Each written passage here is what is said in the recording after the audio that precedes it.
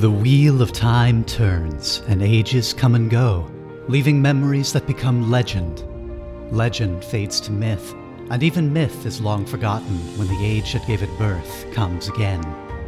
In one age, called the Third Age by some, an age yet to come, an age long past, a wind rose in the mountains of mist. The wind was not the beginning. There are neither beginnings nor endings to the turning of the wheel of time, but it was a beginning.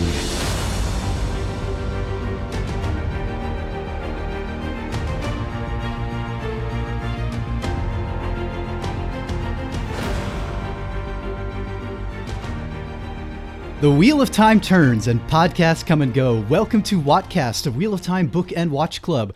We are reading through Robert Jordan's epic fantasy series and watching Amazon's Wheel of Time TV show. I'm Caleb Wimble, and with me are Dan Katinsky. Hey, everyone. And a special slate of guests. We have Eric Rosoff here with us today.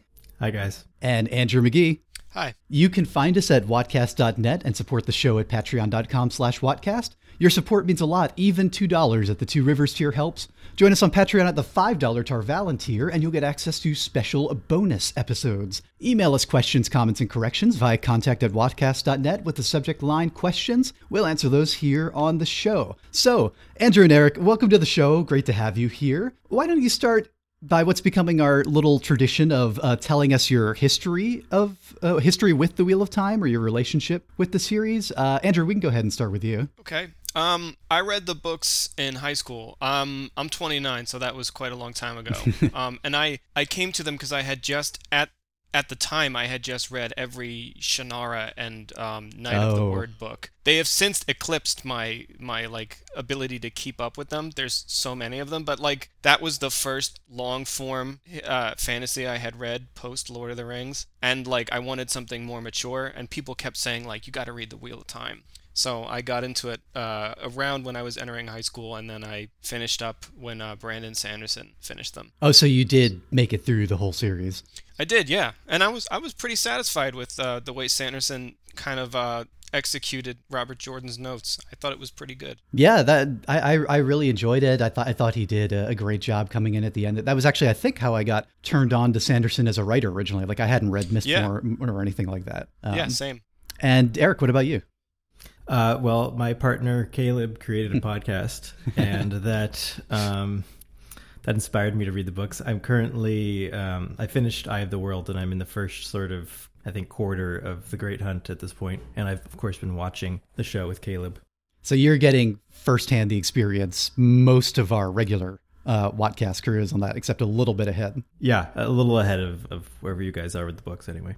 Well, as Dan can attest, we just wrapped up The Eye of the World after roughly, I want to say 2.5 months. We spent going through that one, and then with our quick rush to the finish at the end. And it will be interesting to see how things stack up with the pacing this episode, as we are only one episode away from the finale of this season, a season that wound up bringing in a lot more of the Great Hunt than I originally expected. And as we've mentioned a lot of times, a lot more of the A New Spring prequel. So let's just get into it. Last time we talked about episode 6 of the Wheel of Time TV show, The Flame of Tarvalon. That's our party racing to get through the ways outside time and space to reach something called the Eye of the World before the Dark One can use it to break free of his prison. I'm not sure we really know much of what the Eye of the World is in the TV show yet. We really didn't learn its exact nature until the very, very end of the book in those last couple chapters, and it confused the hell out of 3/4 of our hosts in an episode that will be airing probably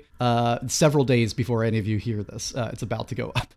But today we're talking about the next episode, episode 7 of the show, which is called The Dark Along the Ways, directed by Kieran Donnelly and written by Amanda Kate Schumann, with Rafe Judkins, as always, on the co-writing credit and screen or showrunner for the whole thing. So we open within the ways. I believe that's the first scene, right? The gate has closed and Matt has been left behind. Yep, they had just got in and they have an argument about Matt being left behind, and there's a little drama that ensues. Oh, wait, I am totally wrong. I'm wrong. That's where our plot picks up. We actually open with probably the single most dramatic pregnancy ever put to film or delivery ever.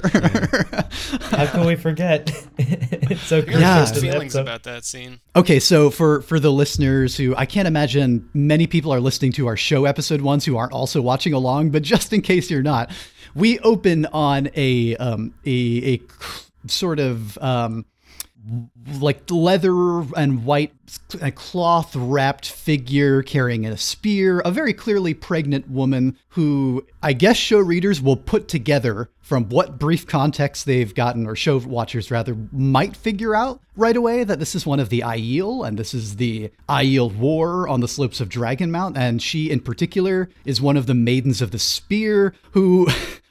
she is on the verge of delivery on the side of this, the slopes of this mountain in the middle of a pitched battle, catapults going ahead.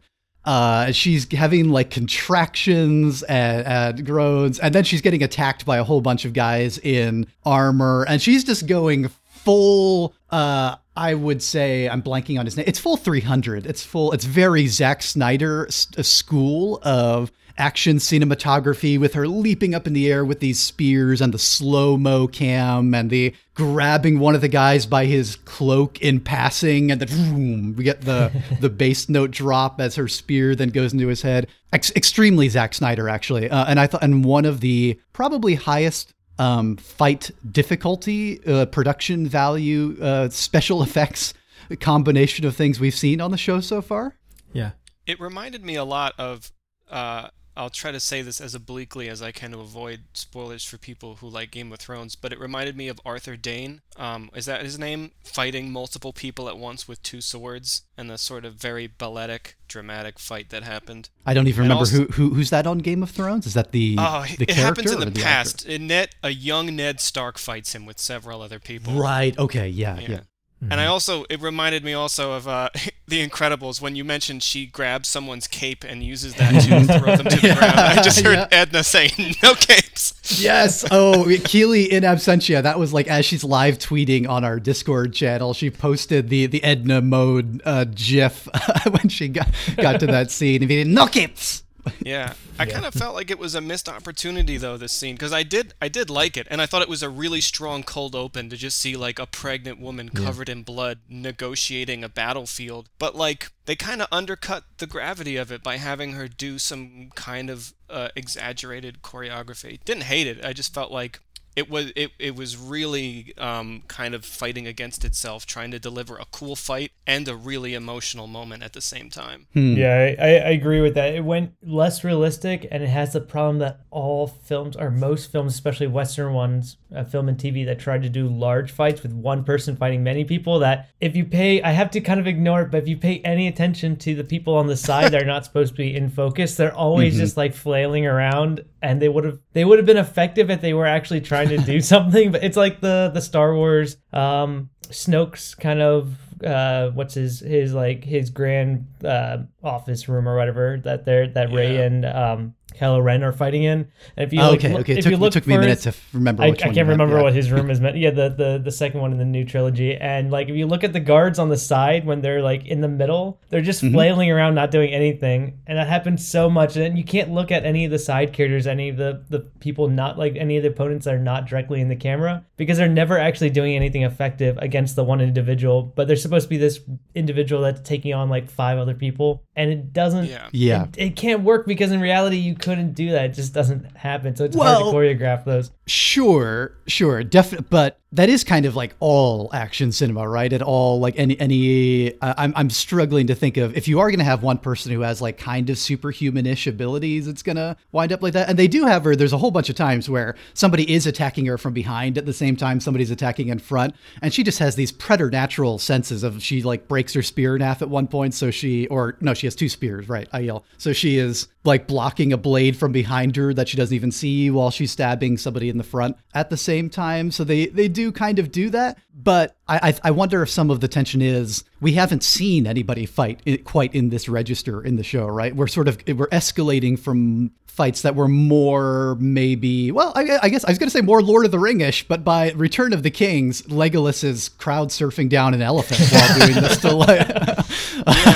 like 100 orcs at once. So maybe not. Maybe this is like fully within, like, Lord of the Rings has room for Boromir kind of grittily fight it like the orcs are coming kind of one at a time as he's sort of doing this, but also dying over the course of this. Actually, maybe this is more in line with that scene, although he wasn't doing these balletic flips and leaps. Because what this has to do, remember, right, the viewers of the show who haven't read the book probably don't really know who Aiel are, or have heard like almost nothing about the Aiel War at this point, right? Or why people are so terrified of Aiel. Yeah, they needed to establish that. Yeah, my husband Josh was like, I hope she's not a regular human, because this seems very implausible that a pregnant lady could be fighting off like all these other guards at the same time, and like while having contractions and everything. So he was a little taken out of the moment because they didn't give any context to this. They haven't indicated that Aiel are superhumans. So he's like, how is this woman doing this? It didn't really line up for him at all. So he was like very confused in the moment. But he's like, this is very Hollywood.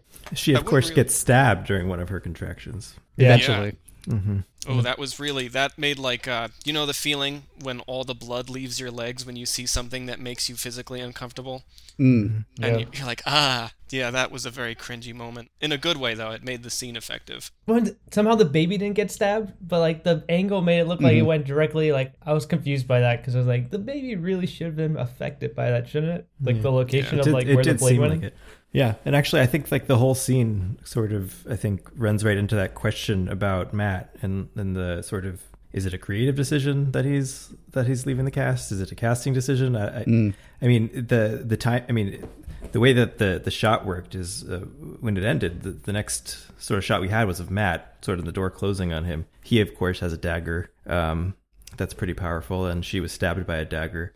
I don't know if this is coincidence, but it definitely raised the question in my mind if there's some sort of creative play there with the characters. And in the book, we know it's Rand who's born in that context. Yeah, actually, I was even struggling to remember. So we get later in this episode flashbacks of Rand's learning of his birth circumstances from Tam in the fever state. Did we get none of that in episode 1? Like, we've had characters say Rand looks like an Aiel on the show. Like Loyal was one of the ones who pointed that out when he met him, and Rand is always flustered and like, no. But is this the first episode the show lets us know that he was also a foundling like Nynaeve? Or did we get that established? His father talking to him in the woods wasn't in the first episode. That was only in this at one. All. So it almost seemed like edited out for either time or just to kind of emphasize the reveal here. But it did make it seem abrupt. And I saw other critics thought the same thing, that it just like, there's so many reveals this episode, and from the context of folks that are just watching the show without reading it, it could be very confusing that they kind of keep doing flashbacks to stuff that seemed like they happened but didn't. Like, we didn't get any of that context. Was there did Tom make a comment about Aiel hair color to Matt in the scene where they're cutting down and burying the Aiel in the mining town? Yep. That might have been the only other tease about Rand's parentage. Yeah. Which, as you point out, Eric, we don't even find by the end of the scene. I guess it cuts this Aiel flashback off, and we don't even really know it's a flashback because it's not till later, I think, that we see the where Dan, speaking of some of like where your budget went in terms of this episode and the choreography, also in the CGI face tech of plastering 60-something-year-old Michael McElhatton's face onto whichever stand-in actor is playing the young version of him as Tam on the slopes of Dragon Mountain. But I guess that's a little weird. We'll get there because we do, after our opening credits and intro sequence, we get into the ways, and like you said, Eric, all the drama initially is around Matt getting left behind, or rather choosing to stay behind, and seeing again the ways ceiling shut as he's out there, and immediately the party plunged into drama about whether to go back for him, of which Moraine is having none at all. Mm-hmm. And of course, a surprising departure from the book. Yeah, a lot of departures this episode. Some big changes to the dynamic. Is there a known reason that they made that? Was that something like a shooting difficulty with quarantine that made them divide Matt from the group, or was that purely to up the stakes? Well, I think We it's because don't know. Oh, you go. Yeah. No, we're about to say the same thing. Go ahead. Yeah, Amazon has not revealed the reasons. Neither the actor nor Amazon have revealed why Matt's recasted. I think the recasting decision is now evidently being shown that it happened during production, is my assumption, and that this episode and the next, he got kind of booted off the show, and that he's not going to be in the rest of the season one. To be clear, nobody has said he was booted off. They've all said that he left. Yeah, and nobody is, and nobody will say why, but also everyone only has praise for him on the casting crew when they talk about working with him in season one. Yeah. So I'm gravitating towards some, I don't know, something deeply personal going on / I hope it's not, terminal illness or something like that. But that's what it reminds me of in other productions in the past, or of, actors who have, like, I don't know. It's feeling to me like more like possibly like a Chad Boseman situation in the last year and change. So I hope not, but we have no facts whatsoever. This is something we've talked about on the show a couple of times, that it's the most tight-lipped that I could ever remember any production crew being about something like this, and there being no rumors. There's rumors. Nobody has leaked anything as far as I know, and everybody is being very for whatever reason they're being silent. They're being silent on this subject. But what is we it do at know, least possible that it's a creative decision? It's possible, yeah. But and I'm almost wondering that in this episode, though it does usually. Yeah. But to that point, though, usually it's almost feeling like an NDA or medical reason, as Caleb just listed, which I didn't think of. Yeah. That would be really sad. But like, it's very much like an NDA where neither the production or the crew are saying anything, and no news outlets have any facts about it. Everyone's just talking about the departure with no background. So usually, if it's a creative decision, the producers or directors are like fine talking about it and explaining the rationale behind it. Like even Sense8 had more, like when they recast Cafias, they had much more dialogue as to what happened, and people had background as to like why the actor departed the show. But this, we haven't which gotten actor? anything. Which Cafias, I missed the bus driver in Sense8 when they recast in between seasons 1 and 2. Oh yeah. There was more background on that, but we haven't gotten anything for this show. Right. That was one of those more clear-cut, did not agree with the directors and their vision, did not get along personally with them kind of thing, right? Where we sort of have, But speaking of dissent among the ranks within the show itself here. So for whatever the external reason Matt is disappearing here, it is immediately the main source of tension with the group and wanting to go back for him. And I do like what they're doing with this plot twist that we see with Moiraine throughout this episode, where this is, I think, I really like this justification she's coming to, that if Matt is the dragon, because she still doesn't know which of the 5 Two Rivers folks are the Dragon Reborn, she doesn't want him anywhere near the Dark One because she believes he will turn to him, like that there's something in him, that, and whether it's the dagger's corruption. She indicates that she thinks it's something innate in this episode, which was an interesting choice. I don't really know what to make of that, but she's not telling that to any of the Two Rivers folks here. This is actually maybe the episode where we see her she's gotten more duplicitous every episode, the last couple of episodes, right? Hiding things from the group and unrevealed intentions and what she's actually planning to do about Matt once they get to Faldara here.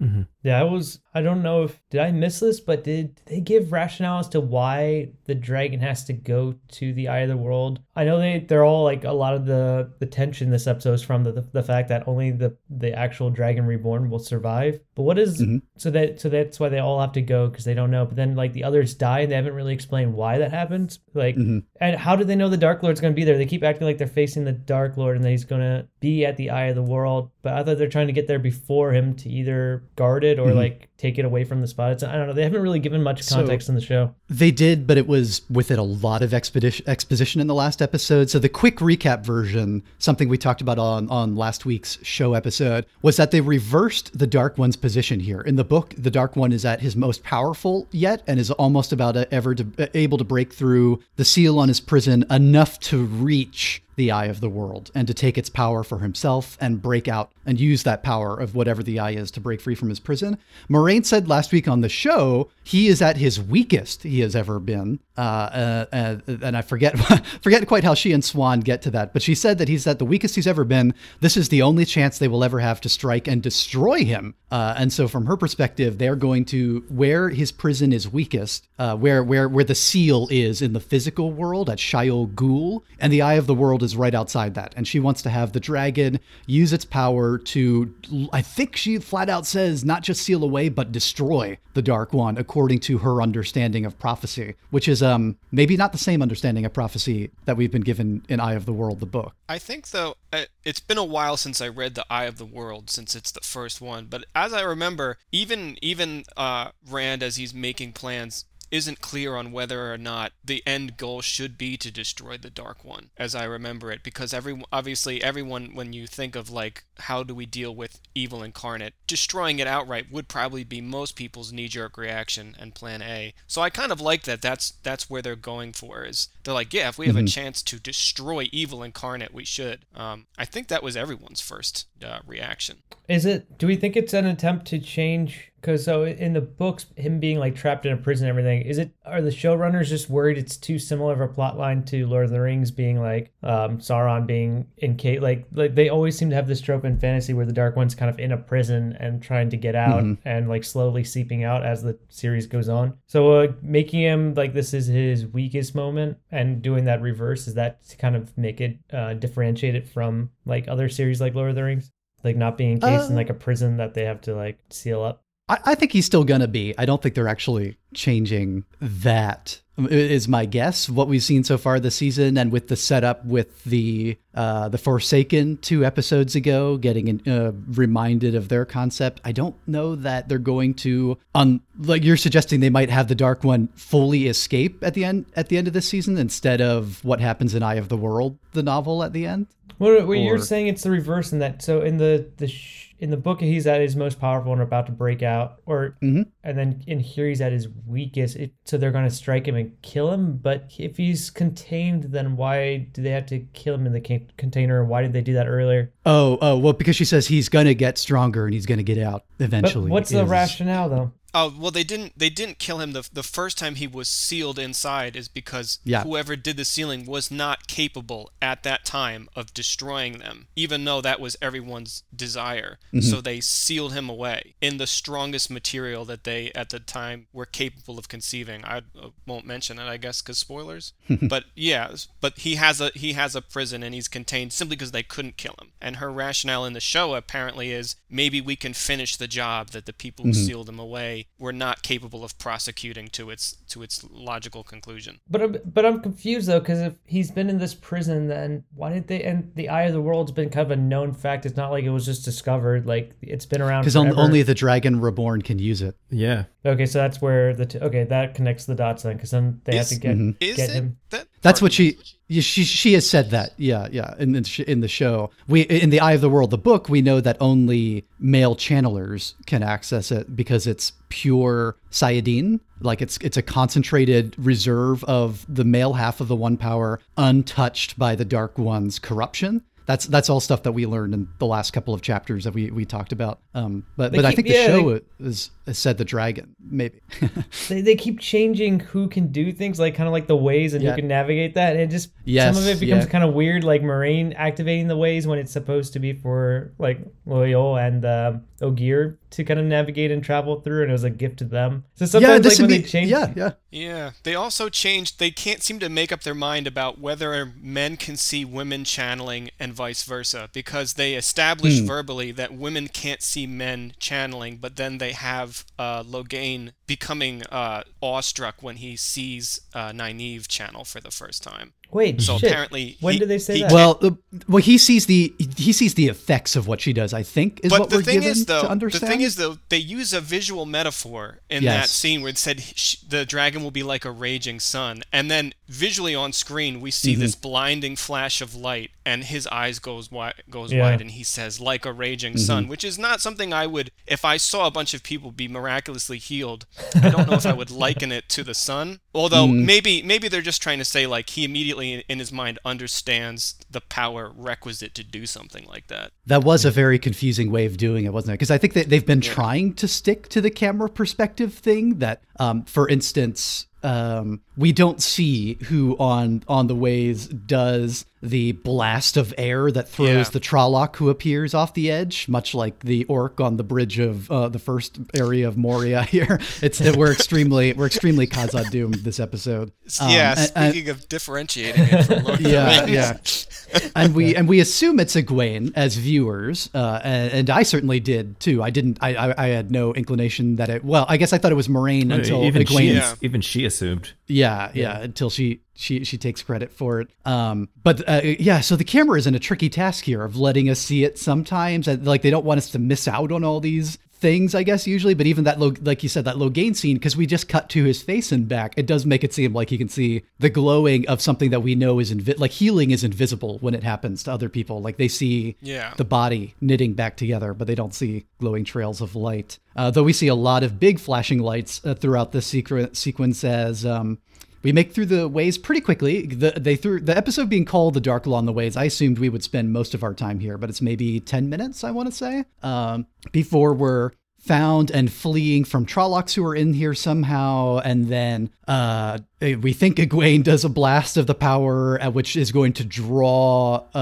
Machin Shin, or which the show is pronouncing Machin Shin, the Black Wind, which is some sort of evil that's grown within the ways. We don't get as much detail about it in the show. So, parties running through, pursued by Trollocs, pursued by the wind comes around them. And here, rather than being something that disintegrates or eats them alive, kind of the impression I had of it in the book, it's one of those unlock your deepest fears / tell you the darkest truth that you don't want to hear things, and it's getting into everybody's heads, and they're all acting very, very agonized by this as Nynaeve burst with power once again to try and shield them all long enough that Moiraine can work the Waygate to get them out of here and out of the ways. Yeah, I was not entirely fond of that interpretation. I know in the book, the very few people who have survived near encounters with it describe being spoken to. But that's usually something that heralds its proximity to you. That you know it's coming because you begin to get taunted. And like, I think, if I can remember, its effect is not unlike getting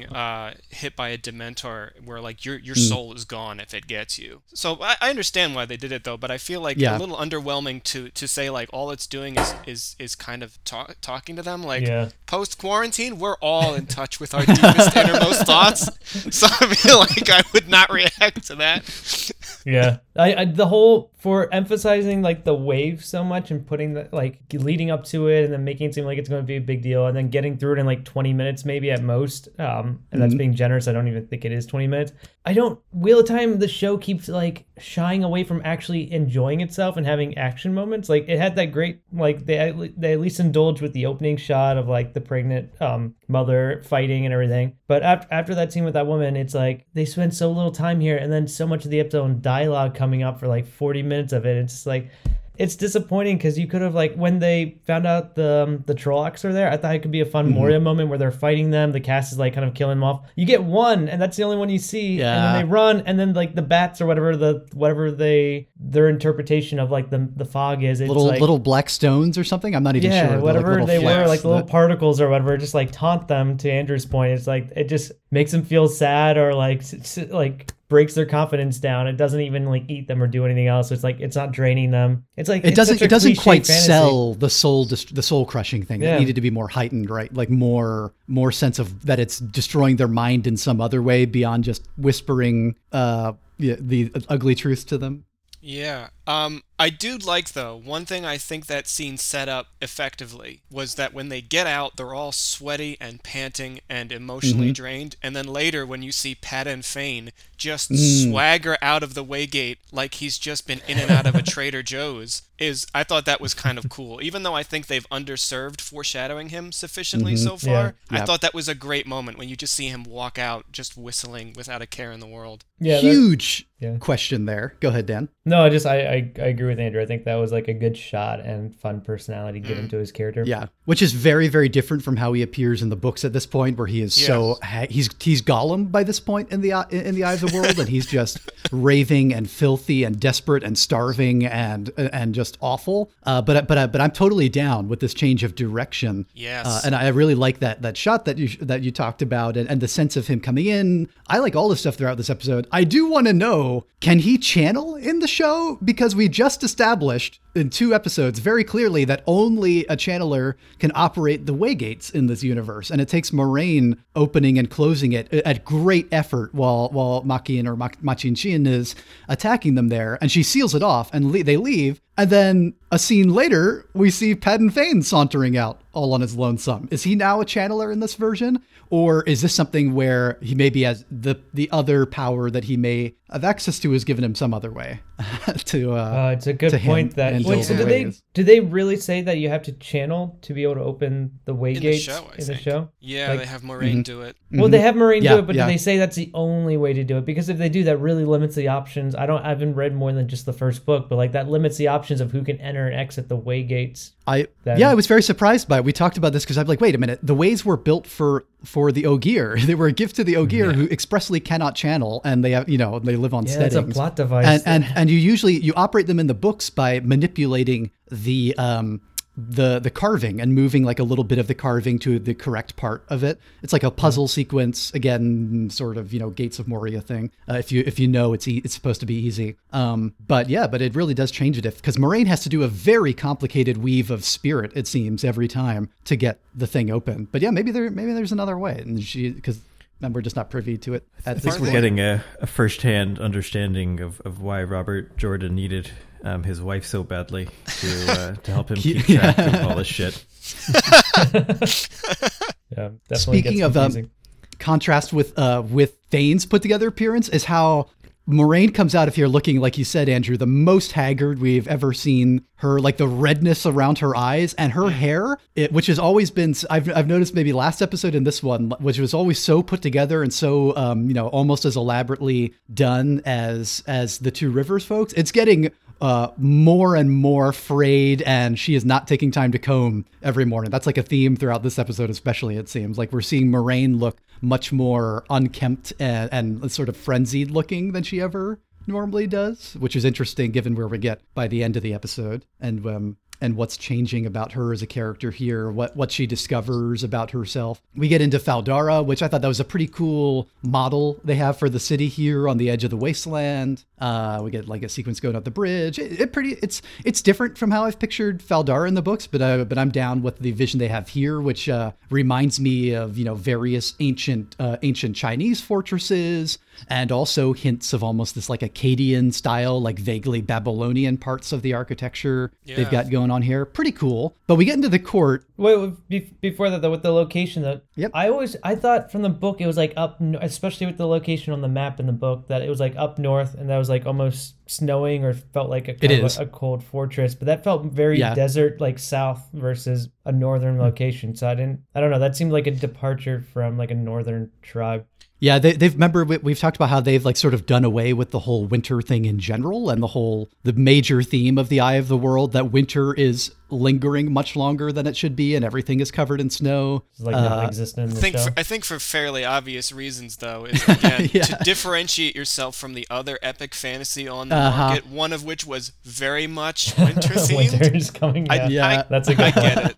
Yeah, I get it. And they've also changed the nature of like the border with the Blight here, because in the book, they have to it's a 2 days ride to the Eye, and they the landscape transitions gradually. Here we find out by the end of the episode, like you walk 2 steps out of Faldara and there's just there's a border.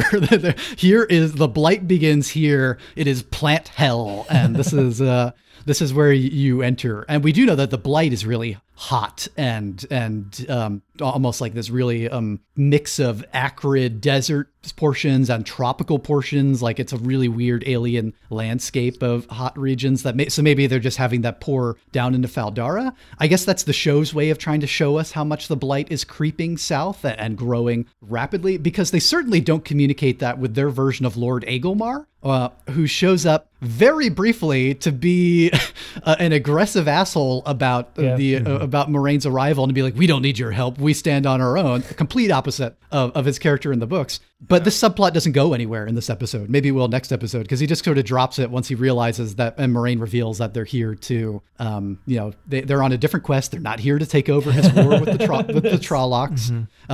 Fight the damn White Walkers your own self here. Because, in the book, again, he's like, speaking of the Game of Thrones connections. Yeah, and he's like the Watch. He wants more people desperately to help fight here. It's like, we're dying, we're losing this war. The blight is coming farther south, and the biggest army of Trollocs in a couple generations is pouring down. Here he's like, leave us alone. We can handle this. And then his sister, who's the more rational one here, Lady Amelisa Jagad, who I believe is a yet another great Hunt character that we haven't met in the Eye of the World. Yeah, right?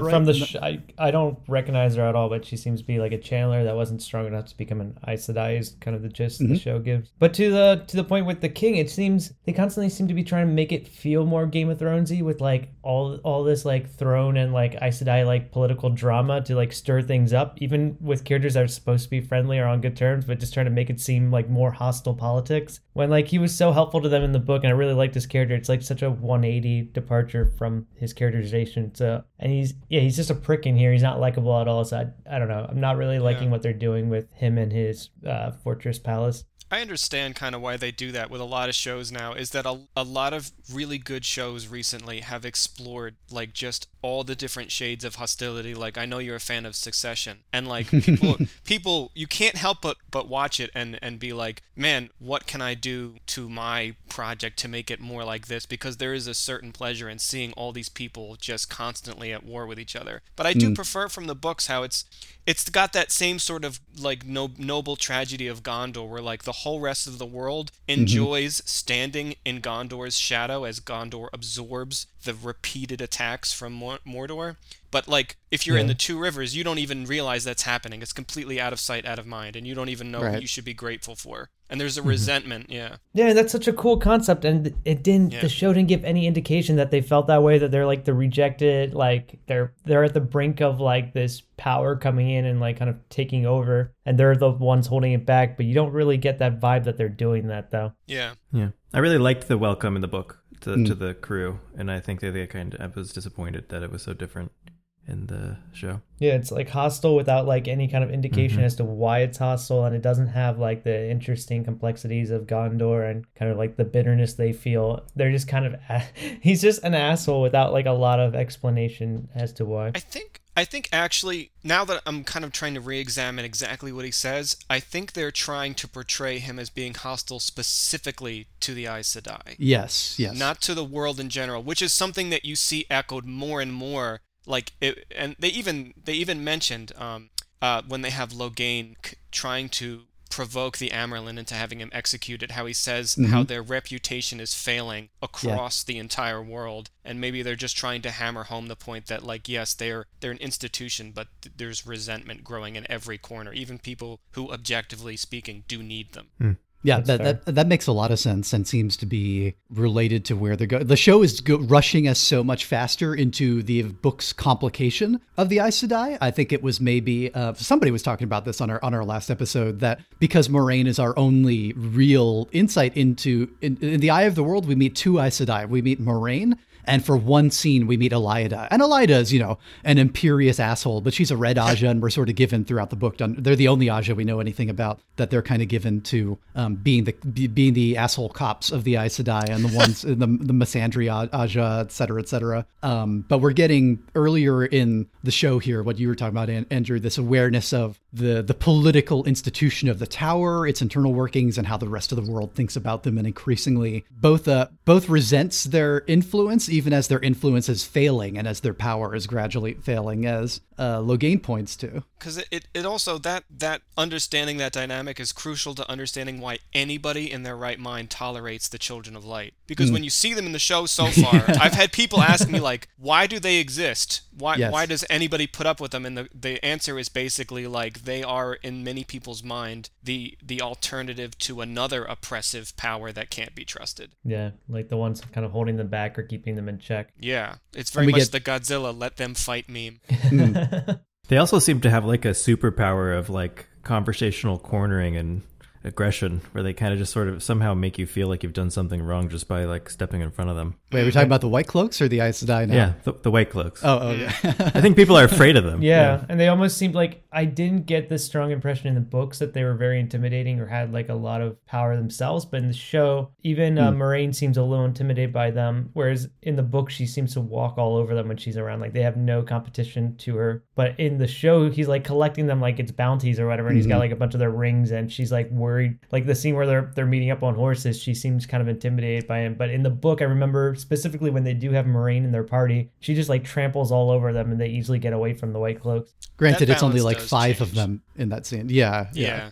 I think they're just reflecting, as the books go on, the balance of power becomes even more asymmetrical, because the Aes Sedai they're handling real problems, and the White Cloaks don't have to deal with any of that. Their job is to harass the Aes Sedai, while the Aes Sedai actually have real things to deal with.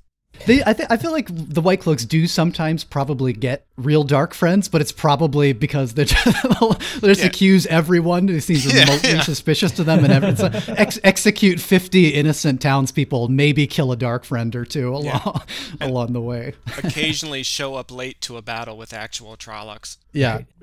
So speaking of the tower politics, we get Moiraine scheming a little bit here, / catching up with Lady Amalisa afterward down the hall. And it's catching us up on some things about the situation here, about Amalisa's background. Like you said, Dan, her didn't quite cut it as an Aes Sedai, because it turns out if you're not powerful enough, you're not allowed to get the full serpent ring. She has like this partial serpent ring thing going on, missing the gem. But biggest takeaway from the scene out of several is Moiraine's intention for Mat, which she is having Amalisa send a message to Tar Valon to go pick up Mat outside the way gates. And Amalisa's like, okay, what should the message say if I'm going to do this begrudgingly? And Moiraine's like, or who should I address this to? So that's Amalisa, and Moiraine's like, the Red Aja. And that's, you just know, like she at this point is fully sold on Mat as a problem that needs to be eliminated from the board, whether he's the Dragon Reborn or not. He needs to be neutralized. Yeah, what did everyone think of that? Because it seemed pretty dark to me. It's pretty dark, but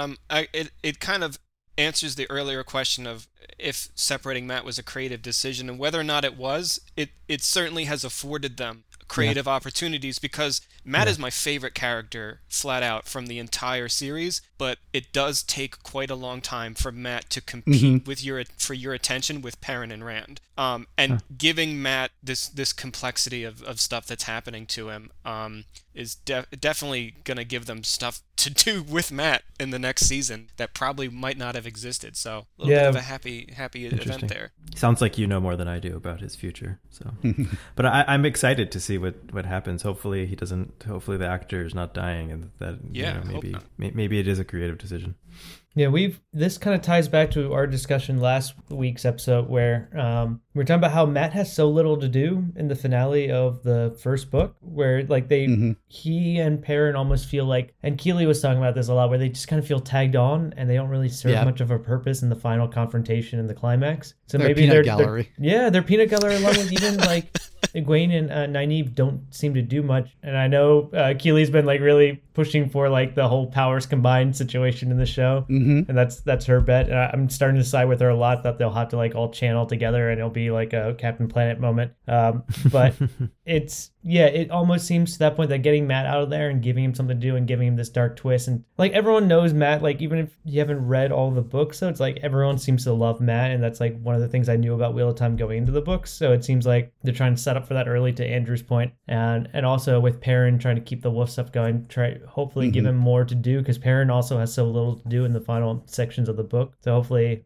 they can kind of tie that in a little more, and in the next episode kind of deal with that better. We get to the market stall scenes right after this, which is where Perrin with his "Tell me what your wolf eyes see," Perrin here for the second time in this episode spots something that nobody else does, which is Padan Fain. Right. Oh, he also he was the one who spotted the Trolloc in the ways, or he spotted something in the ways. He spotted the defaced guide stone. I Right. believe. Yes. Oh, that's right. Yeah.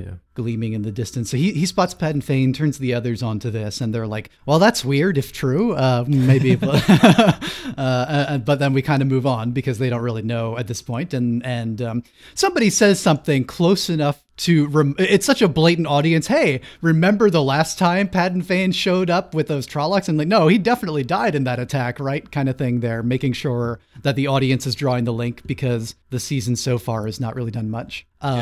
To highlight him, although we have pointed out apparently he is in the background very subtly of a few episodes. And then we finally, speaking of characters who I had given up on their appearance from the book, even showing up, Min arrives. Better late than never. They moved her from Berlin to Faldara. She's the one that Moiraine is looking for, that she has known Min's whole life. Finds her in the bar and is getting her readings.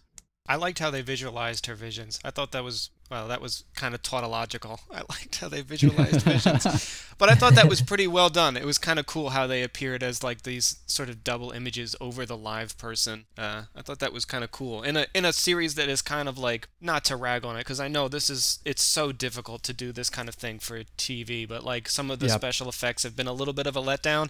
I felt that these were appropriately restrained and like just low-key enough that you can imagine somebody living functionally and in a society and doing a job every day while being bombarded with this. So it's like not so disruptive.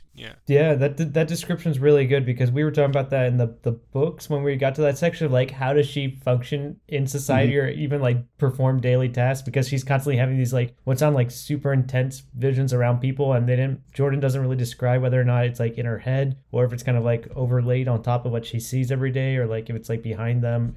It's kind of like left to the reader's discretion. And we even get the sense from the visuals we see that these are not complete. Like we're seeing like little fleeting impressions that she sort of draws from, because we'll see like of the vague imprint around one of them, or Perrin's face sort of twisting, or we'll see the little sparkling stars, and then she's able to draw much broader inferences. Like they still have more meaning to her that she can explain a dialogue beyond the brief visual that we see of each of them. What do we think of Min as a personality here? I feel like immediately she's different, or at least her relationship with Moiraine is different and a little more hostile. And Moiraine is a little more, even though you get the sense they've known each other forever, Moiraine slightly threatens her about like revealing her secret. It seems like a tacit threat, but it's like, the White Tower is we're keeping your identity under wraps, man. You could be hunted or worse if people knew what you were and what you're capable of in this moment, in order to get her to give these visions. Whereas we see them, I think, more in a more friendly light in Berlin in the Eye of the World, but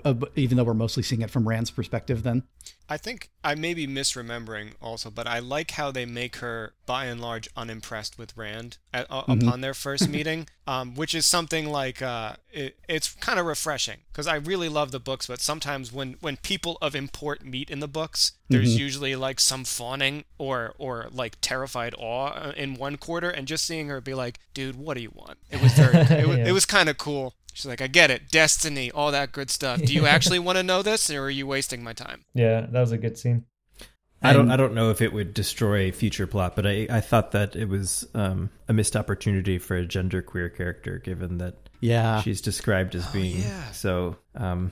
It definitely would have kicked up a fuss from the neckbeards, but I would have liked it. Oh, I forgot about that, because they have that whole, we were like mocking the way the book handles it, where they kept being like, you couldn't tell, like the way they were framing it for Rand, because he's so immature and just like sheltered. Like they kept, what was like the phrasing Jordan kept using? Like you couldn't tell if it was like a man or a woman or something like that. Yeah.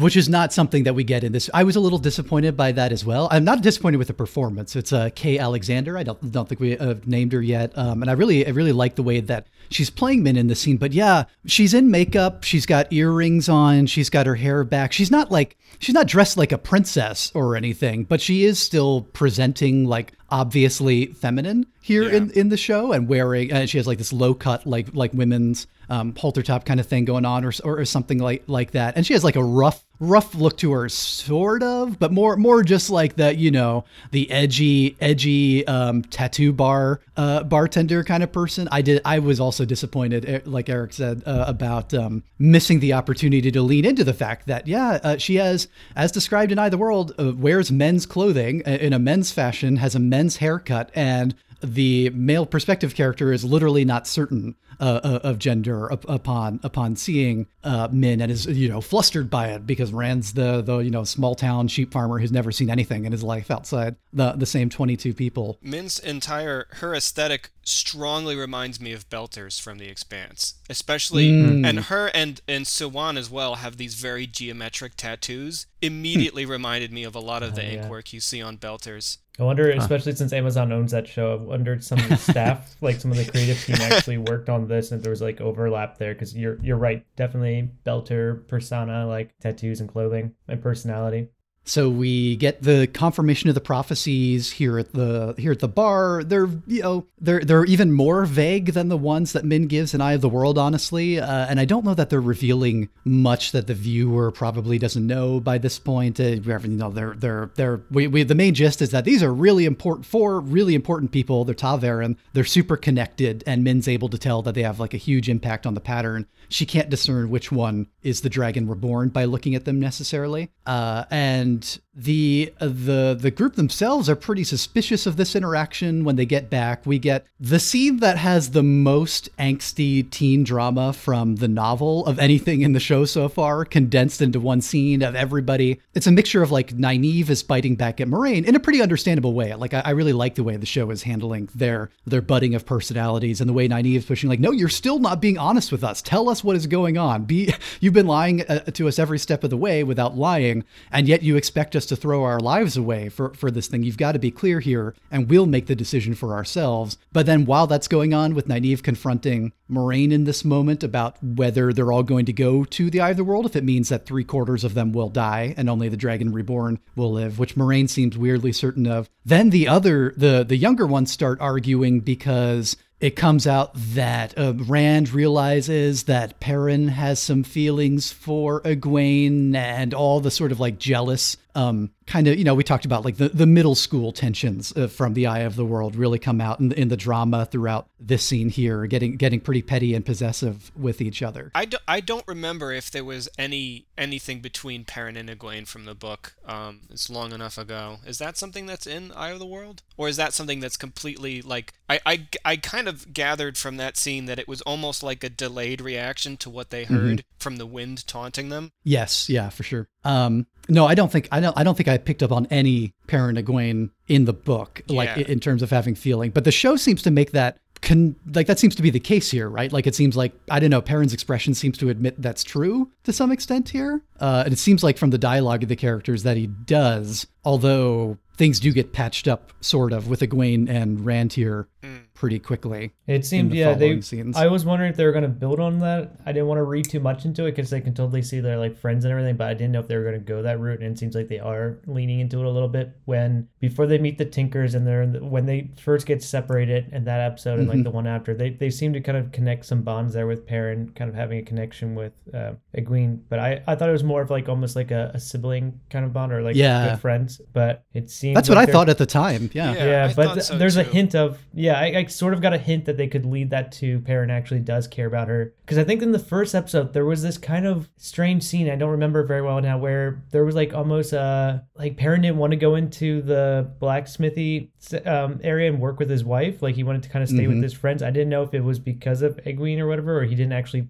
They've sort of been playing at this notion that he doesn't fully care about his wife, and he's trying to convince himself that he did love her. So that seems to be like underlying this. Yes. So I'm wondering if that's like a big dynamic there. Because Machin Shin tells him, you wanted Layla dead out of the way so that you could have her, and the camera pans over to Egwene version in there. Yeah. And it tells Rand she will never love you as much as you love her, related to Egwene. Because one thing that we haven't had, because Rand does obsess over this a lot in the book, because Min tells him very early on that they're not fated to be together, that Egwene is not for him nor he for her, is when Min meets him in Berlin. And so, but here he hasn't had that. There's definitely been a lot of tension between them throughout the season, coming to a head here. And yeah, with Perrin as well, I guess. The Layla stuff I'm still not sure about, but yeah, I guess we knew that they were in kind of it seemed like it was a loveless marriage on her part. Like she clearly did not love him. They established in those few opening scenes she was still alive. We had the classic, he tells her he loves her, and she like doesn't even really do an I know kind of equivalent. Uh, I was there- really confused by that because she is an invented character for the show. I'm not misremembering that, correct? Correct. And Yep. and I thought that what her purpose was, and I thought it was effective if somewhat underhanded in the classic, like I think they call it fridging when a love interest has to be killed. I thought they were just using her almost solely to tease the fact that Perrin very frequently struggles with self-control in combat scenarios as part of his whole like link with wolves. And I thought they were just trying to get that in as early as they could. But I am very confused by her and the fact that she is like a lingering presence in the show. Yeah, it is odd.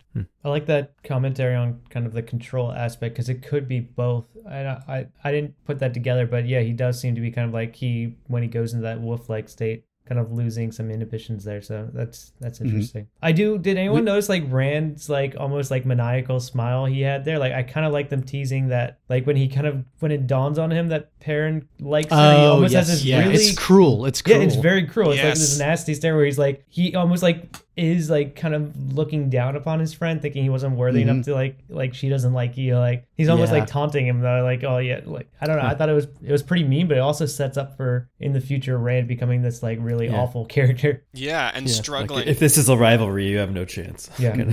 Yeah. Yeah, it was mean. Particularly foreshadowing a vulnerability to psychological conflict, as all male channelers have. Yeah.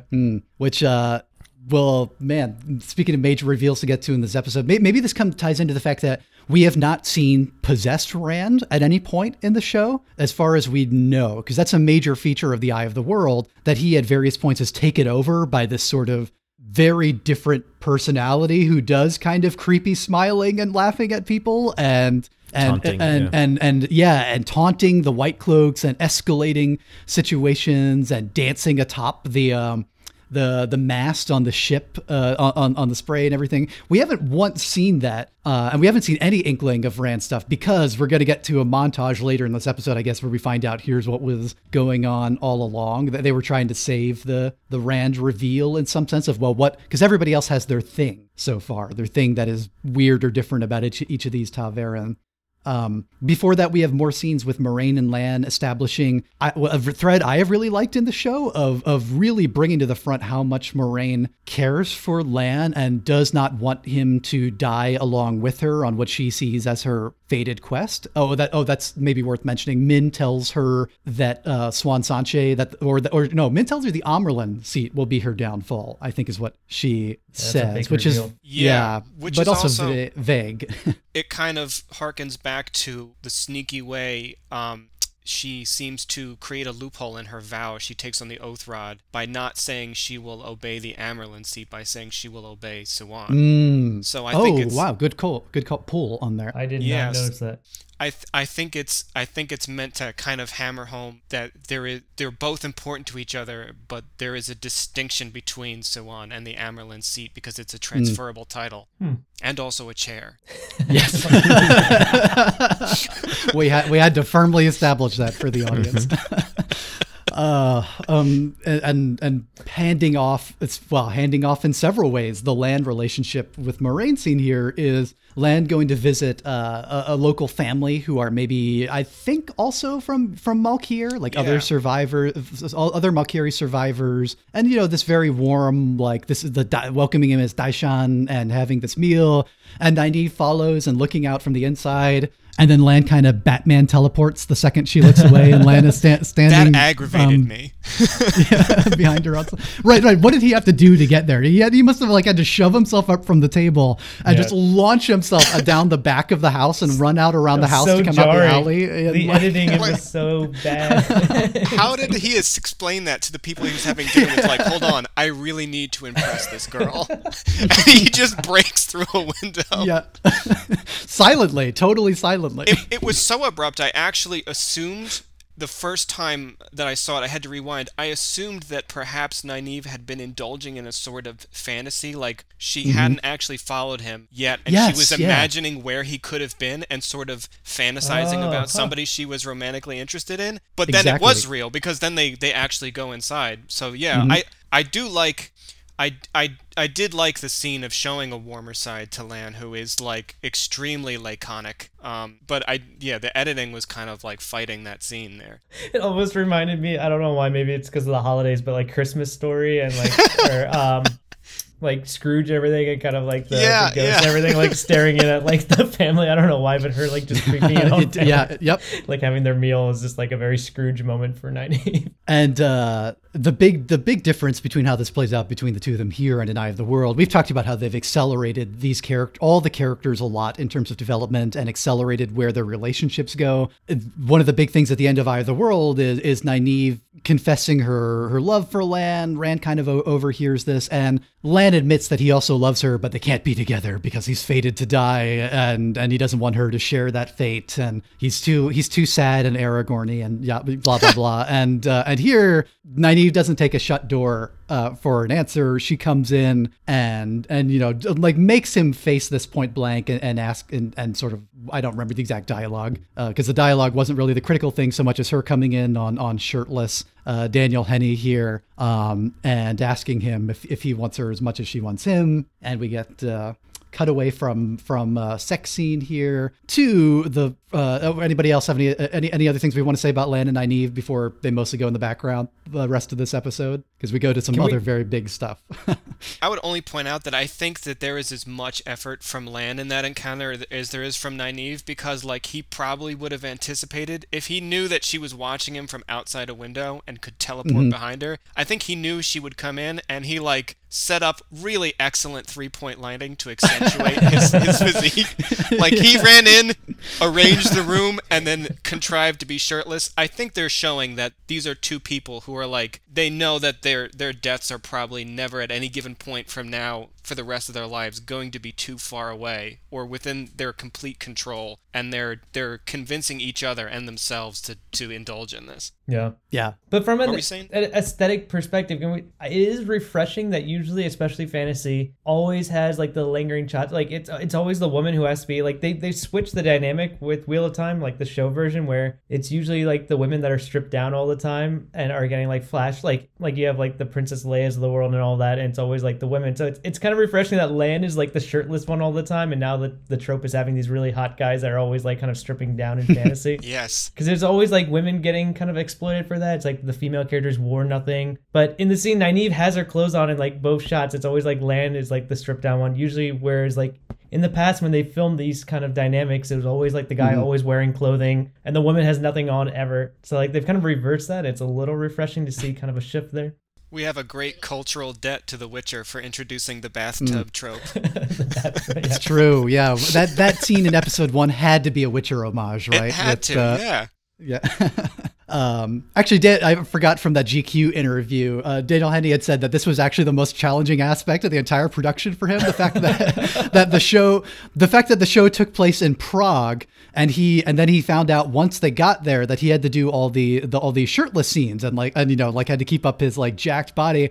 And then everywhere he went in Prague, he's like, it's impossible to find a salad in this city. Everything is like meat and potatoes and like giant starchy meals. And I've put on 30 pounds since I've been here in the production, and I've got to cut down for my shirtless moments, and talking about like what an effort it was for all the cast to remain in their Hollywood model bodies, basically, when there's no sweet green around or whatever else they were calling out. And speaking of the male models on this show, we get to Rand, to Joshua Stradowski.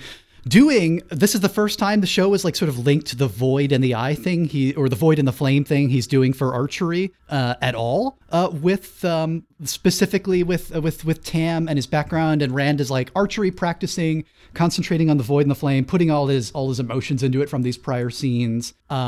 It's interrupted briefly by Egwene showing up and having what I thought was a pretty touching moment and a much, much better version of their reconciliation here, and Egwene saying, I don't want to leave you. I don't want to become an Aes Sedai if I can't be with you. And then Rand being like, but every Aes Sedai needs a warder, and I'll come with you. I actually thought this was pretty sweet. I don't know how it landed for all of you, this little their romance moment of the episode. I liked it, yeah. I liked it. I just think we're getting it was the pacing of the show. Well, it's like like we had some action in the beginning, but then it spends too much time kind of building up like, oh, this is the penultimate episode, so we got to have everyone kind of have these dramatic moments, some that resolve in the episode, some that are lingering from the past. But it almost felt too orchestrated to kind of have everyone wrap up their emotional arcs or get them along the way further, and it's just like one to the next. And I would have liked something to break those up, because it's just like bouncing between those different like reconciliation moments between the characters. Oh my God, this is the BioWare RPG, catching up with all your relationships at the camp before going into the final battle, isn't it? I thought it was kind of interesting as a mixture of sincerity from Rand, gesturing that he's willing to concede to Egwene's version of her own future, which he very, very visibly before was not comfortable with and had some resentment about, but also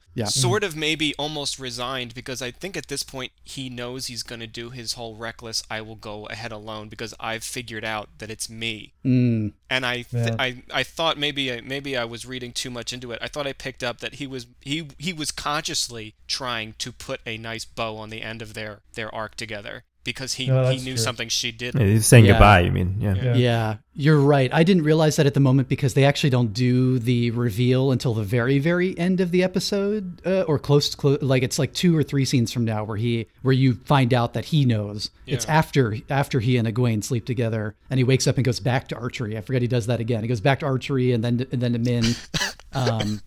Oh, we're interrupted by, I was wrong. We're interrupted by another Lan and Nynaeve scene where he tells her his whole Malkiri backstory. It's pretty much the same as the book that we get from Lord Agelmar. I don't know if we need to go into all that lore, all that like Last Lord of the Seven Towers stuff. That's pretty much brought fully intact from Eye of the World. And then we get back to Stradowski getting out of bed with Egwene, going back to archery, and we get the flashbacks. We get him going to Min to find out if he's the dragon, which then launches into the Aiel flashback again, and the baby, because she's revealing she saw a baby born on the slopes of Dragonmount, and this is where we see young Tam, CGI transplanted Mackelhattan face, in delivering baby Rand, and we find out that is baby Rand, confirmed here for first time show watchers here. And then his Aiel mother dies, played by Magdalena Satova. And then we see all this whole sequence of flashbacks of Rand was channeled. Rand is not only did he know something was up. Yeah, he's known he was channeling throughout this whole adventure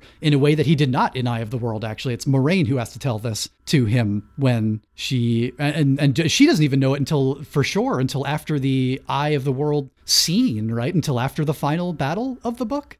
I think so, yeah. Yeah, but she also didn't spend nearly as much time in the books with Rand as she does in the show, whereas there's so much of the book spent where Moiraine is off in another, they're off doing their thing, and then it's Matt and Rand traveling with Tom, and that's a lot of that's not in the show at all. They kind of join back up a lot quicker because of the pacing. So what do we think? Is the show confirming, or is this going to be another redirect in whether Rand is actually the dragon reborn here? They have spent so much time feinting at who could be the dragon throughout the season, and then raising that possibility, and that threw us for a wild loop about the possibility that of a split 5-headed dragon, and then that they all could be, and Keely's belief that they're really heading in that direction of that they're all going to have to combine their ability in some way, which maybe ties into Matt's not with them, so that fails in some way when the 4 of them try to defeat the Dark One at Shayol Ghul next week. In the finale episode. But what we're set up for is a very interesting twist, I thought. This is dramatically pretty cool, of both Moiraine and Rand wanting, and Moiraine especially wanting to spare Lan,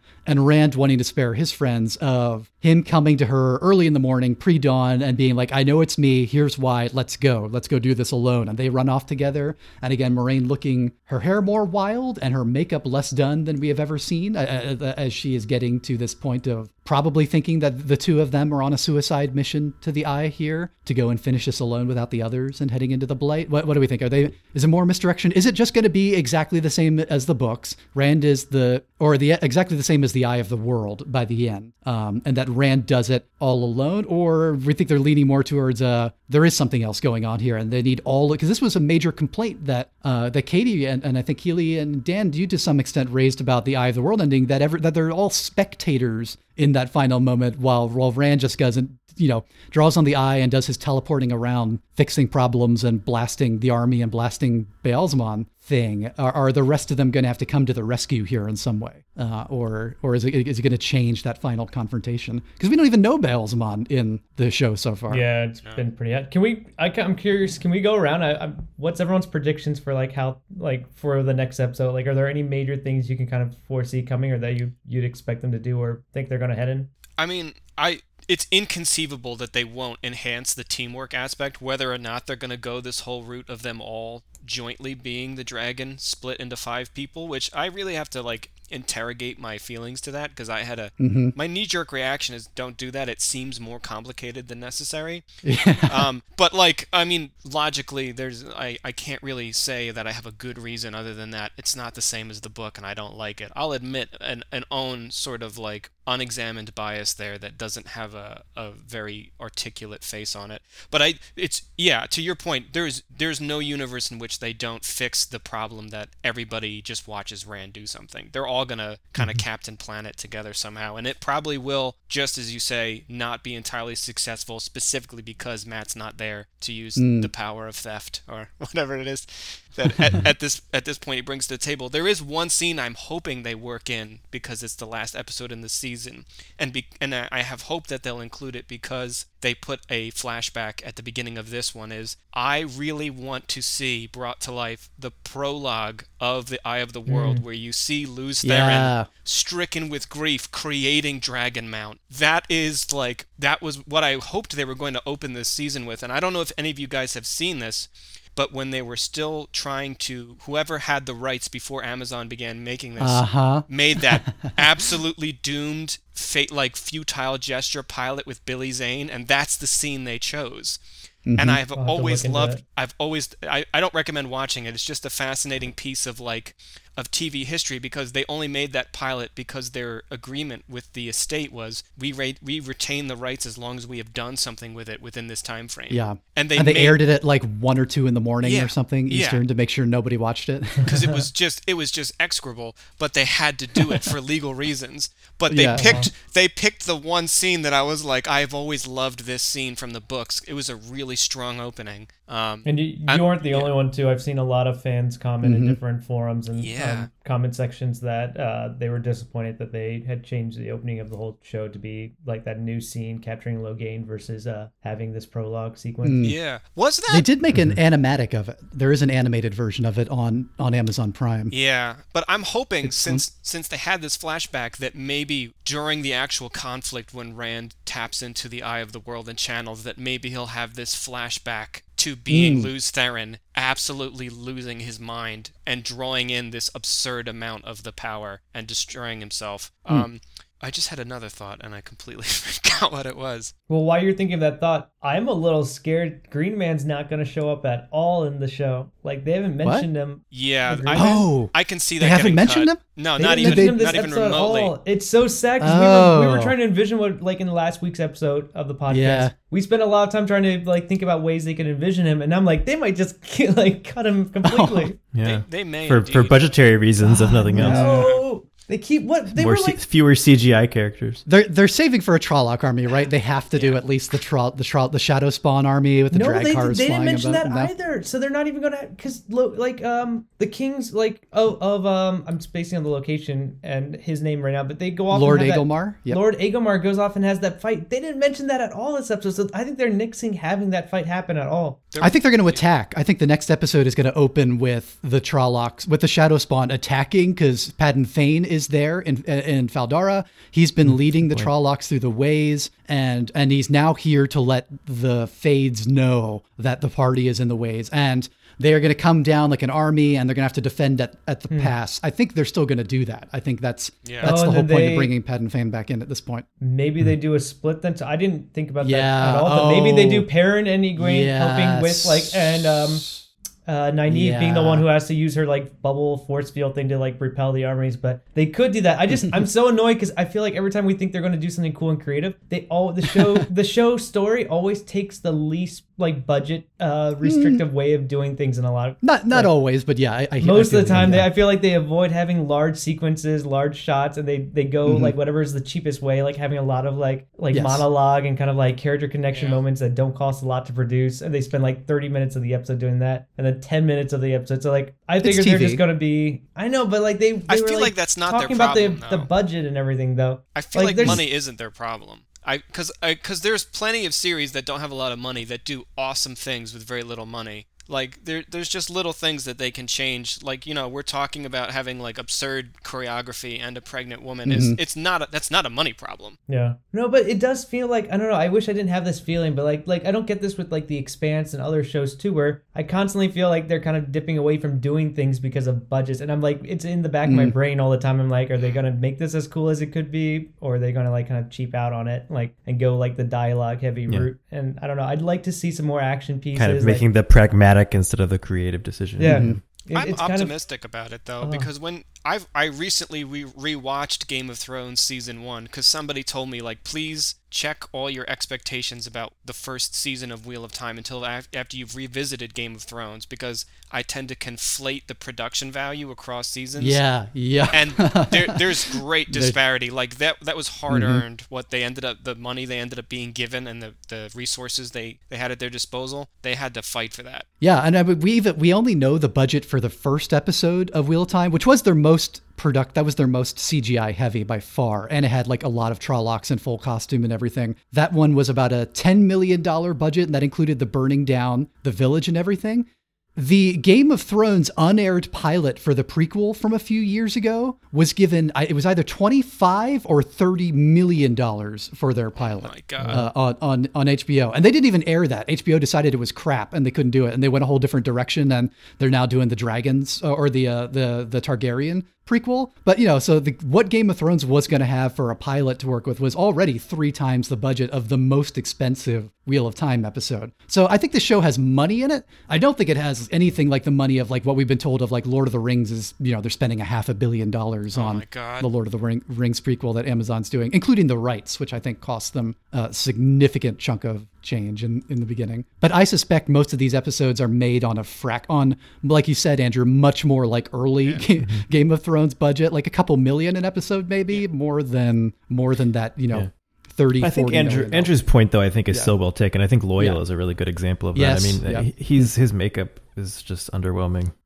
I think the only thing I dislike about Loyal outright, I think it's a bit underwhelming. I heard somebody compare him sort of to like a Klingon about how minimalist it is. That was me. The only thing that seems out of place is the mop of hair, and I get why they're doing that, is because they have, like, traditionally Western fantasy is overwhelmingly Eurocentric, so they're having like the ethnic diversity across the board, including a non-human species, having more diverse physical features. I liked it. It just seems like it just screams I am a Whig whenever I see it, because like the color is a little strange, the way it sits on his head is a little strange. I was just like, why? I wonder how that decision came about. Well, I can actually, like, I can share in our chat and everything, but if you go to, there's concept art that Keely actually shared with me this morning for Loyal, and he definitely feels more Afrocentric. Yeah, and it was like the Afro-inspired, like, it's close, but it doesn't look like a wig, and it kind of fits the character art a lot better. So, like, it kind of grew out of that. I can see it just being kind of like a cheaper costume compared to what the concept art had, but they were, to your point, Andrew, they're trying to make it less Eurocentric. So, like, I get that. Yeah. And I like that. I just feel like they kind of fumbled in the gap between the concept art and making that hairpiece. I agree. Yeah. But when I saw that, I kind of had a little more sympathy, because I was like, okay, this is a cool direction. Like, I kind of was like repulsed by like my expectations of like this huge CG creature versus what we actually got with the makeup. One thing, because I recently rewatched a series, and not to completely derail, but this sort of completes my point about series that do not have a lot of money. There's a series called Jonathan Strange and Mr. Norrell, which is about... Oh yeah. Love that book. Yeah. If the adaptation that the BBC made for TV is superb. Yeah, it is really well done. And not a lot of money. And they choose their moments very wisely about how they do it. And they choose how they adapt things with like costuming very well for the most part. There's a couple of moments of like very weird Hot Topic fairies kind of voguing around that I was less than fond of. But for the most part, they really capitalize on not having a lot of money. But that's also a series where magic is largely invisible and subtle, for instance. Yeah, although there are there's some really great moments like the sand horses and the phantom ships conjured. True. They do skip the storm, right? Like they don't show the summoning of the storm. No, but itself, they sort of replaced that with a moment later in the Battle of Waterloo.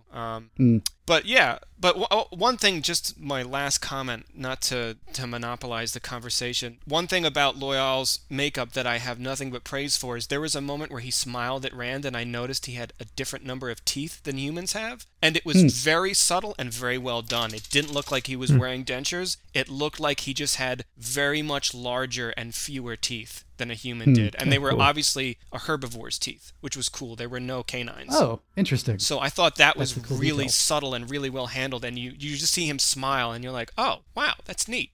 That's pretty neat. Yeah, that is cool. I hope we get a lot more of him in season 2 also, because he's felt like he's had, by necessity with the way the plot's moving, he's just only had a few scenes here and there and doesn't get a lot of the character drama dialogue because he's not really, he's not much of a source of interpersonal drama. He's such a pleasant personality. Yeah. But what about you, Eric? Do you have predictions for the finale coming up next week, right before Christmas? Well, I think certainly there would have to be a Trolloc army between Nynaeve, Lan, and Randon and Moiraine in order for them to not be at the Eye of the World with them. Because I think it really would betray their characters if they didn't try to get there. So I don't know. But I think if they're all at the Eye of the World, that would be exciting. And I think it also would be exciting if there were a big battle kind of at the same time. That would effectively, again, be the Gondor thing, right? Of half the crew like holding the pass outside Mordor to draw the Dark Lord's attention, while the smaller group sneaks into to Mount Doom. Andrew, a huge prediction, like from something Andrew said earlier in this episode, that now I'm wondering if it's going to be swapped, like a character swap. So Padan Fain being kind of skipping through the gates and kind of having more of a presence to him than like a Gollum aspect that we were talking about a little earlier in this call. I wonder if Padan Fain is going to replace Agenor and Balthamel, if they're not going to introduce those two characters yet. And if Padan Fain's going to take his spot, because he seems to be much more composed than he was in the book. Yeah. And I wonder if he's going to be this antagonist character that, because he didn't do anything this episode. They didn't capture him. They didn't interrogate him. Nope. I wonder if he's going to show up in the last episode as like the big bad of the season. You've got to be right, because otherwise next season when they start up, no one's going to remember who he is, because he's such an elusive corner of your eye presence in several scenes throughout the season. Yeah, I think you're dead on. That's a good call. I didn't think about it until you just talked about him being in a completely different condition than he was in the book. Like, it didn't dawn on me. But then when you said that, I was thinking through, and I was like, they didn't do anything with him this episode. So he has to be the big reveal tomorrow, like in next week's episode. Although I think that seems really likely to me and really probable that he's going to get his highlight moment. Though I could also see, to your point of the prologue, Dragonmount, Andrew, if the next episode opens with like a 15-minute prologue of Luz Theron at Dragonmount, that is also ample opportunity for a lot of dialogue with Baalzamon and introducing him as a speaking presence and personality and his antagonism with Luz Theron, since we haven't had that in any of the dream sequences in the show. He's always just like a vague a kind of really lame-looking, red-eyed, Roswell alien-looking guy. Like, not a big fan of that. I guess it's like maybe the hardest thing ever, though, is making a character that looks menacing without looking cheap and just like, oh, it was designed by an AI that spits out scary guys. So, like, I can only sympathize with whoever had the unenviable task of design the Dark One. Yeah. Of course it's hard. Yeah. But Caleb, even you put the dots together. You said he would have had to channel to get through the ways. So that even gives it further evidence that you guys were putting the dots together in the episode, and then it just was like a light bulb moment where I'm like, wait, Caleb's saying he has to be able to channel to get through the ways. And then Andrew's pointing out that like kind of bringing him up and kind of his persona difference. And then they didn't do anything with him. So I was like, all those, like, it was just like a connection there. I'm like, wait a minute, he has to be a channeler then, and they're going to change it so he's fighting Moiraine at the end. Right. And Rand. Maybe rather than just having twisted his mind, the Dark One is actually possessing him. Yeah. And that's why, like, is he going to be? Because even in the books, it feels kind of tacked on at the end where they bring in these two really powerful villains that have not been discussed at all leading up to that. Whereas this would actually be, that would be clever writing to have it be like this reveal that this like peddler in the first episode is actually kind of like revealed to be kind of a huge, like almost like Dark Lord servant. Yeah, and maybe Harriet McDougal is on staff after all. She is, yeah. She gets a producer credit, I believe, at the end of every episode on here. And she has actually talked about how that she's had or at least publicly has said she's really enjoyed working with Rafe, and they've brought her in at various points to give her opinion on the scripts and everything. And at least publicly, she seems to be really fond of where they're going with the series and how they're adapting it. Which, I guess we'll find out for sure next time when we are watching the finale and then taking a little bit of a break for the holidays. So we'll see how things go with that big episode. I'm curious if they'll cram it all in an hour, if we're going to get like a 90-minute thing or something. Find out next time. This episode of Wadcast was produced by yours truly. You can find me on Twitter and Instagram at Caleb Wimble. Dan, where can people find you? You can find me on Instagram and Twitter at PansyDan. Eric and Andrew, it has been awesome having you this week and coming on to chat with you about the theory crafting and what we thought of this episode. Thanks very much for stepping in and joining us here. Thank you. Thank you. Remember, you can find us all at Wadcast.net, follow us on Twitter and Facebook at Wadcast Podcast, and support the show at patreon.com/Wadcast. Your support means a lot. However, just as much as monetary support, your moral and social support matters arguably even more. If you leave us a 5-star review on Apple Podcast or your podcast platform of choice, that helps so much in bringing in new listeners, or even just sharing an episode on social. You can very easily, even if you don't think you have that many, friends who might be interested in the Wheel of Time, maybe it turns out you have more than you do, because every single time somebody shares, we get a huge spike in listenership. It's really great to see. Tell a friend about the show. And that's going to be all for us today. Thanks so much for listening, folks. Remember, this is not the ending. There are neither beginnings nor endings to the turning of the Wheel of Time, but this is an ending. Farewell.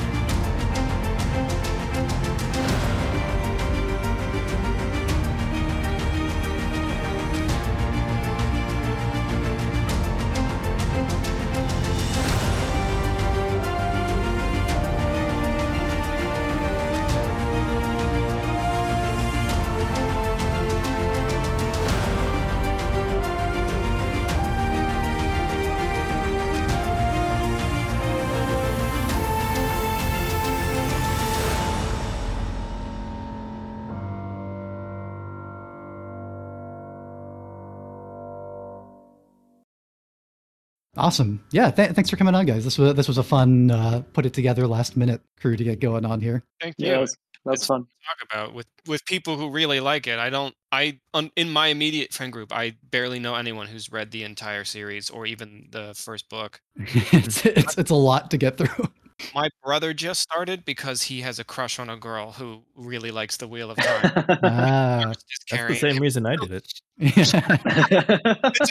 It's a good reason because it will compel you to make your way through some of the early game stuff because it really does get so good. Yeah, I'm excited for the later books. I think it picked up a lot after the first half of Eye of the World, so I'm What's- excited for the second one. What's your favorite, Andrew, of the series? Do you remember? I mean, there are moments I remember being stuff that stood out to me as like, yeah, this is why I love this series. I think the book where I really started to love it, and it was no longer just my older brother cajoling me and continuing, was is the Dragon Reborn the fourth one? No, that's the Shadow Rising is the fourth one, the big one. So which one is the Dragon Reborn is the third book. That's the Great probably where I really started to be like, yeah, I love this. But I mean, there are certainly standout moments. One of them didn't make it into the show. Was I really loved the moment in the first book when Rand sort of Taviran like bumbles his way into the court of Andor. Yes, yeah. Oh yeah, that's a great scene. Yeah. And it first explains something that I thought they could have done instead of CGing young Tamil Thor's face on. If they had explained how rare Heron Mark swords were, seeing the Heron Mark on his sword Yeah.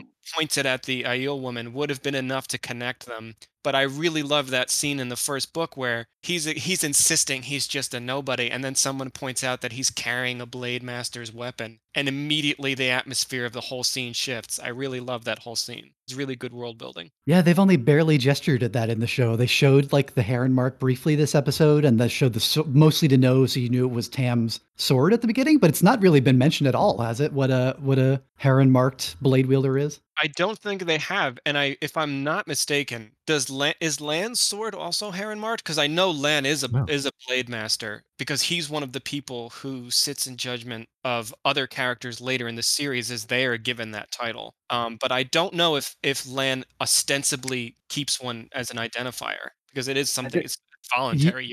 He does not, because his is a sword of the Malkiri kings who have he has a special sword. Yeah. So it'd be sort of like, oh yeah, it's a given. He's one of the kings of Malkier. Of course, he's supposed to be a blade master. Their whole job is to fight fades. Yeah, it reminds me of something I've noticed in the show. I'm going to see if I can find a picture of it. In the show, the handguard of his sword has an interesting projecting shape on it that I think, and you only really notice it when it's in his sheath, but I think it's inspired by real Japanese swords have a spot in the handguard. You're talking about Lan or Rand? Lan specifically. Japanese swords have a spot in the handguard where a set of hand tools for keeping your hair neat can project through and be stored in the handguard. Huh. So if you look at the tsuba, the handguard on his sword, there's a small vertical peg. Oh yeah. In a real Japanese sword, there's a socket there where anything from really nice chopsticks to tools for combing your hair can be stored. And it's interesting. I'm wondering if that's what that is, or if that's just a piece of the sheath that locks in because it's on his back. But anyway, it looks like it. That's my nerd moment. It's like, the deal with his very interesting handguard on his sword. Yeah. I'm sure we'll be seeing a lot more of that sword next week. Yeah. Do you guys want to join on at all well, actually, Andrew, you're going to probably be back with your mom, right? We're doing, for the final episode, we're doing like a last call for this season of Wattcast for, I think, Christmas Eve, you said, Kel? Yeah. Can't be relied on for that. Yeah, we figured most people wouldn't be. It's Christmas Eve. It's gonna be a tough call, yeah. Like around 3 or 4 p.m. your time. Yeah, it's gonna be tough for most people. Time at home is going to be a black hole. My mom has been making me watch this very hot new Christian TV show called The Chosen, which apparently it's very well known. Apparently, it got $10 million in crowdfunding to make it, which is like pretty impressive for any crowdfunding thing. Although slightly cheapened by the fact that you can put Jesus on anything and reap an absurd amount. Joel Osteen being the crown example of how easy it is to crowdfund anything. But it isn't the worst show I've ever seen, and I know that they're going to have a Christmas episode, so I'm sure I'm going to be. I'm Ooh, sure well, I'm going to have be fun with forced that. to watch that. Is it going to be like a flashback because they started with him as an adult or something? Yeah, they What? start with him as an adult in his ministry, so they're probably gonna have a flashback, and it's probably Hmm. gonna it is very amusing. I'll say this: I would never have chosen to watch it if my mother hadn't made me like as a request, like please watch this with me. I don't completely resent having been made to watch it because it just kind of drove me further into my own convictions about like the Christian. But one thing it has been tremendously gratifying is hearing all of my hyper dogmatic Catholic relatives object strenuously to the smallest deviations from what they've been taught. They were like, at one point, Mary makes a joke about being pregnant out of wedlock, and they're like, she would never have done that. I was like, what? How the fuck do you know? Oh, because this is a Protestant show, right? It Yeah, looks it's like an I'm looking. evangelical Christian Oh, show. it's written, directed, and produced by Dallas Jenkins, who It is is. the son of Jerry B. Jenkins of Oh. Left Behind.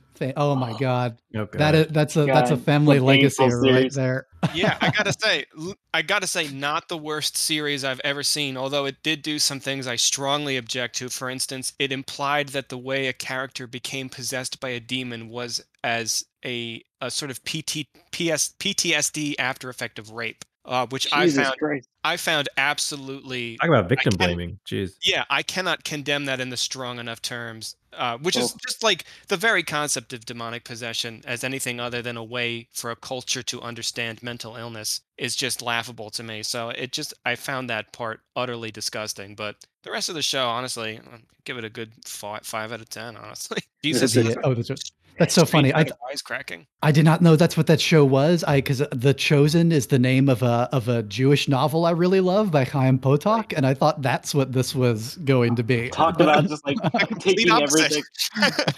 The complete opposite of that. Oh. Yeah. Well, All enjoy right. that. Yeah. have fun on your visual Christmas. Oh yeah, Yeah. it's gonna be great. All right. Have a good rest of the weekend, guys. Yeah, nice Good talking Seeing with you. y'all. Bye. Talk to you later.